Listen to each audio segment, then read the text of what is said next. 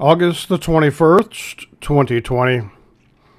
We've been journeying this week in spiritual stamina with Matthew 16, verses 13 to 20. Hear now the word of God.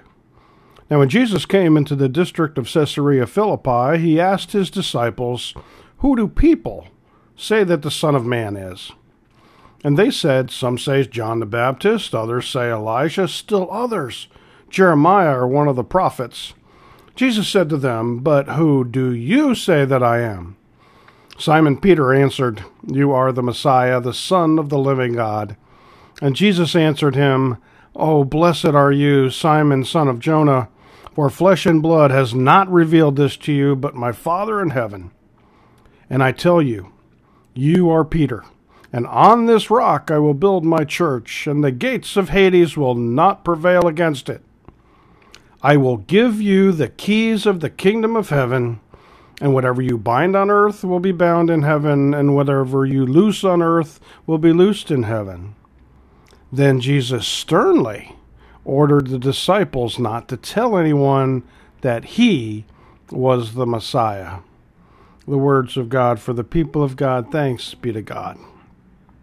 We've journeyed in sections of this gospel lesson this week, and now we receive a set of keys to the kingdom of heaven. One primary key on that set of keys is forgiveness. It seems so simple that we can unlock the door to the kingdom of heaven with forgiving ourselves and one another. Perhaps that is the key to the kingdom of heaven. It certainly is the key to relationships and institutional vigor and thriving in society and building community, making a family. It is forgiveness. So on this day, we might want to rededicate ourselves to forgiveness. Now, it is not that simple. Forgiveness is a process. And it's a circular process.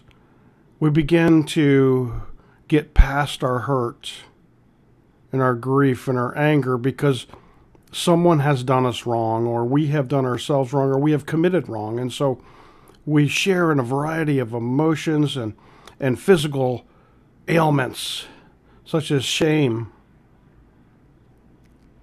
rejection. But today, understand that it's a process, and it's never ending. We can forgive someone, but it certainly is hard to erase the hurt.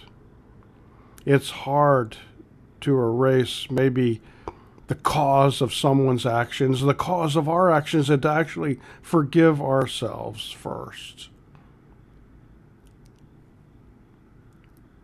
So think about you with this set of keys and this one key which is prominent and stands out and opens the largest door in the room and opens up this huge gate that unlocks the future, unlocks heaven for so many.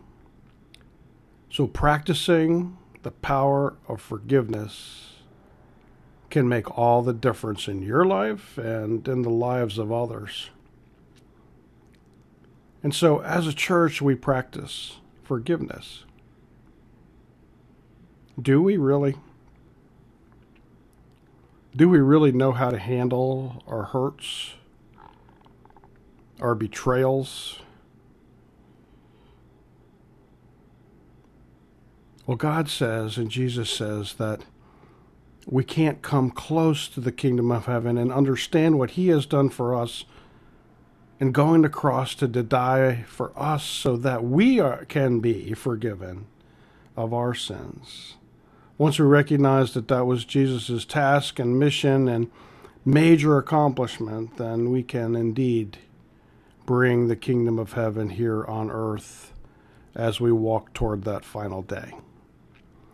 And so if there are people or situations or circumstances, friends, spouses, co-workers, children, anyone and everyone, begin the process of forgiveness. More on that tomorrow in Spiritual Stamina. Amen.